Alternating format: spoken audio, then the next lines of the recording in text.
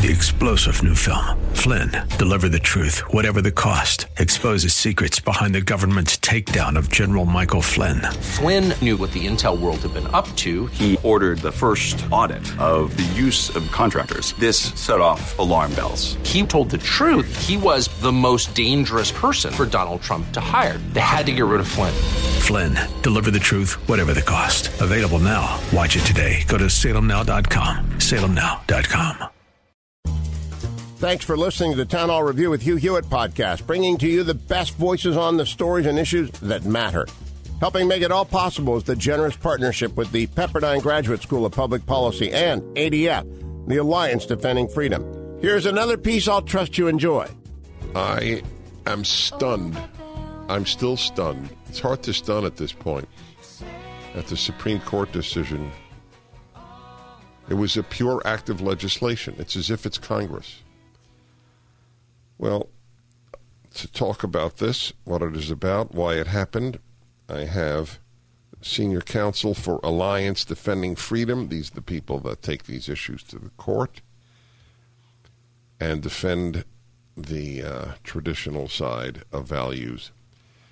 David Cortman, Senior Counsel for Alliance Defending Freedom, or ADF, as everybody knows it. Hello, David. Welcome to the Dennis Prager Show. Well, thank you for having me on again. Can you, in a nutshell, tell my listeners what happened at the Supreme Court? Yeah, as you mentioned, it's quite incredible. The court basically redefined a law. There's a law called Title VII. It was enacted nearly 60 years ago, and basically to protect women's rights in the workplace for the most part. And what happened was it says you can't treat someone worse because of their sex. Well, yesterday, for the first time in 60 years, the court said that sex, which has meant biological sex between men and women, now all of a sudden means sexual orientation and transgender status. And that's what the new meaning of sex is. So they retroactively wrote the law that's been on the books for over 50 years. You know, even if one agrees that one shouldn't have such discrimination, I don't even understand how they can defend that decision. So, and the fact that so-called conservatives, Roberts and Gorsuch, joined the left-wing group, Gorsuch wrote the opinion, is very, very disturbing. It's almost like it doesn't even matter if conservatives are appointed to the Supreme Court. Often nothing happens. Is my read too dire?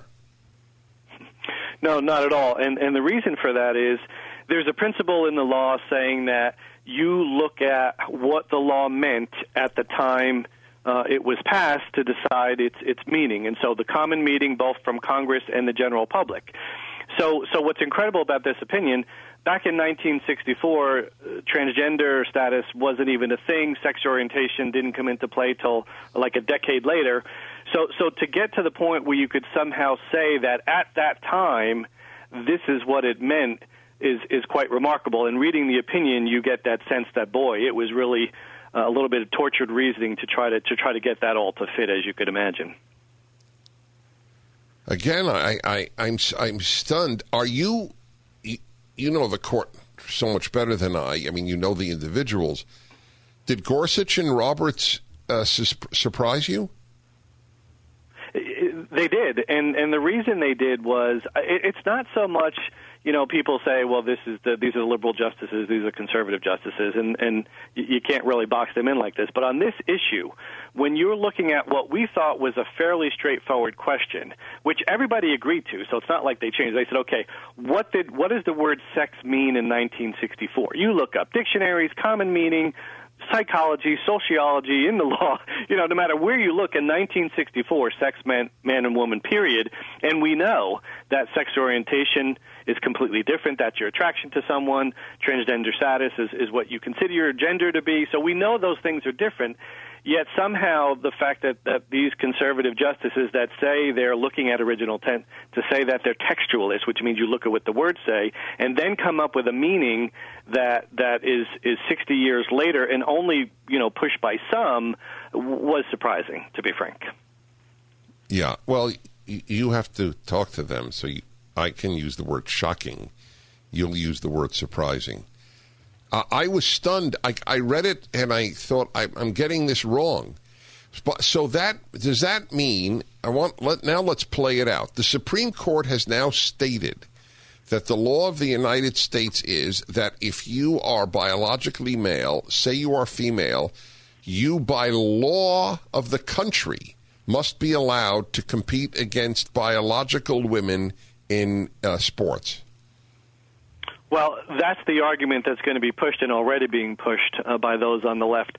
The interesting thing about the court, although it laid down this principle that Title VII, which is this workplace law, protects this, it also said, well, we're not dealing with those issues yet. We're not dealing with the sports. We're not dealing with the women's shelters. We're not dealing with health care, all those types of arguments. But even today... But wait, I don't know why they're not. Hold on with me, please. I'm speaking to David Cortman, Senior Counsel for Alliance Defending Freedom, and they are contactable at yourfreedomfund.org. And I just might add, you should help them out. They're great. yourfreedomfund.org, 800-469-9656. Even if you agree with the issue of you don't discriminate against transgender and gays, etc., they made law. They didn't interpret law. You argued, or you and or your organization argued at the Supreme Court. Is that correct? Yes, exactly right. John Bursch, one of my colleagues here at ADF, actually argued in the Harris Funeral Home case. Was he surprised? What did he predict? Yeah, we all were. We thought at a minimum it would be 5-4 the other way, and possibly even going further the other way. And the reason for that, it was just an issue about what they call statutory construction. In other words, what does the law mean? You don't have to get into the current issues of marriage and sexual orientation to say, what did the law mean in 1964? So that's we're expecting to be what we thought was an easy result by the Supreme Court. Wow. So now let's talk reality. In Connecticut, every record but one in high school girls racing is held by biological men who identify as women. Will that now be the law of the land? Well, that's what the other side's already arguing, and that's what we're fighting against. And the court didn't rule on it. In fact, it said it wasn't ruling on it, was leaving those cases for another day. But as you mentioned, the principle, the other side's going to argue carries over. Of course, I don't understand that. If you can't discriminate against transgender, then you can't say because you're a biological man, you can't wrestle a biological female, or you can't race against one. It seems to me like it's an open and shut case now. Well, the problem, though, is, and this is one of the most disturbing parts of the opinion, in part it seems to eliminate the differences between men and women, and biologically speaking, we know they exist and we know they matter, and there are differences: privacy facilities, shelters, bathrooms, restrooms, showers, sports. And so it's a fight we've got to continue to make, because it does matter to our young women and girls who are basically saying, look, you can compete, but you can't win. And that's not fair, and it undoes what the law is supposed to be protecting. Well, at a given time, I would see it. Basically, female sports in America will start to collapse. I don't see an alternate scenario here. Anyway, I want to thank you. Did you want to say something? I heard you begin a No, I was just going to agree that maybe when that begins to happen, and you see these young men eliminating all the young women from the podium, the winner's podium, maybe we'll be, wait a minute, maybe there was a mistake, maybe we need to go back and visit it, and hopefully that time will be sooner than later. David Cortman, I want you to know you have a big fan in Dennis Prager. The Alliance Defending Freedom is truly a great group. So we always appreciate all your support, Dennis. Thank you. So please go to their website, folks. You got to help the fighters. Remember, good people are in 3 groups. Those who fight, those who help the fighters, and those who do nothing. Those who help the fighters are just as important as the fighters. ADF are fighters, and they are contactable, or just learn what they're doing. yourfreedomfund.org. yourfreedomfund.org, 800-469-9656. Thanks for listening to the Town Hall Review. I want to talk to you for a moment about a group I've done work with for years, ADF, the Alliance Defending Freedom. You've seen how your freedom is under attack? Go to townhallreview.com to find out how you can join Alliance Defending Freedom to help ensure the opponents of freedom don't dictate your future. That's townhallreview.com. If you enjoy your podcast, take a moment, tell a friend to subscribe today. This is Albert Mohler for townhall.com. The decision handed down this week by the Supreme Court of the United States expanding the sex discrimination clause of the 1964 Civil Rights Act to include the categories now of LGBTQ is going to be one of those decisions that will have massive and dangerous impact as a precedent. It's going to go down as one of those decisions in the history of the Supreme Court of the United States that will set the trajectory for our culture. And that is very lamentable. To argue that sex discrimination in 1964 had anything to do with the letters LGBTQ is irrational, and it is intellectually dishonest. It's sad that two conservative justices joined the majority in this case, including Chief Justice John Roberts and Justice Neil Gorsuch, who wrote the majority opinion after all.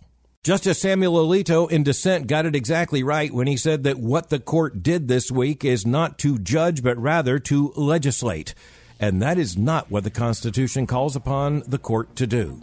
It's a sad day in American constitutional history, and it sets the stage for even more sad days in our future. I'm Albert Mohler. The Pepperdine School of Public Policy, America's unique graduate program for leaders. Learn more at publicpolicy.pepperdine.edu.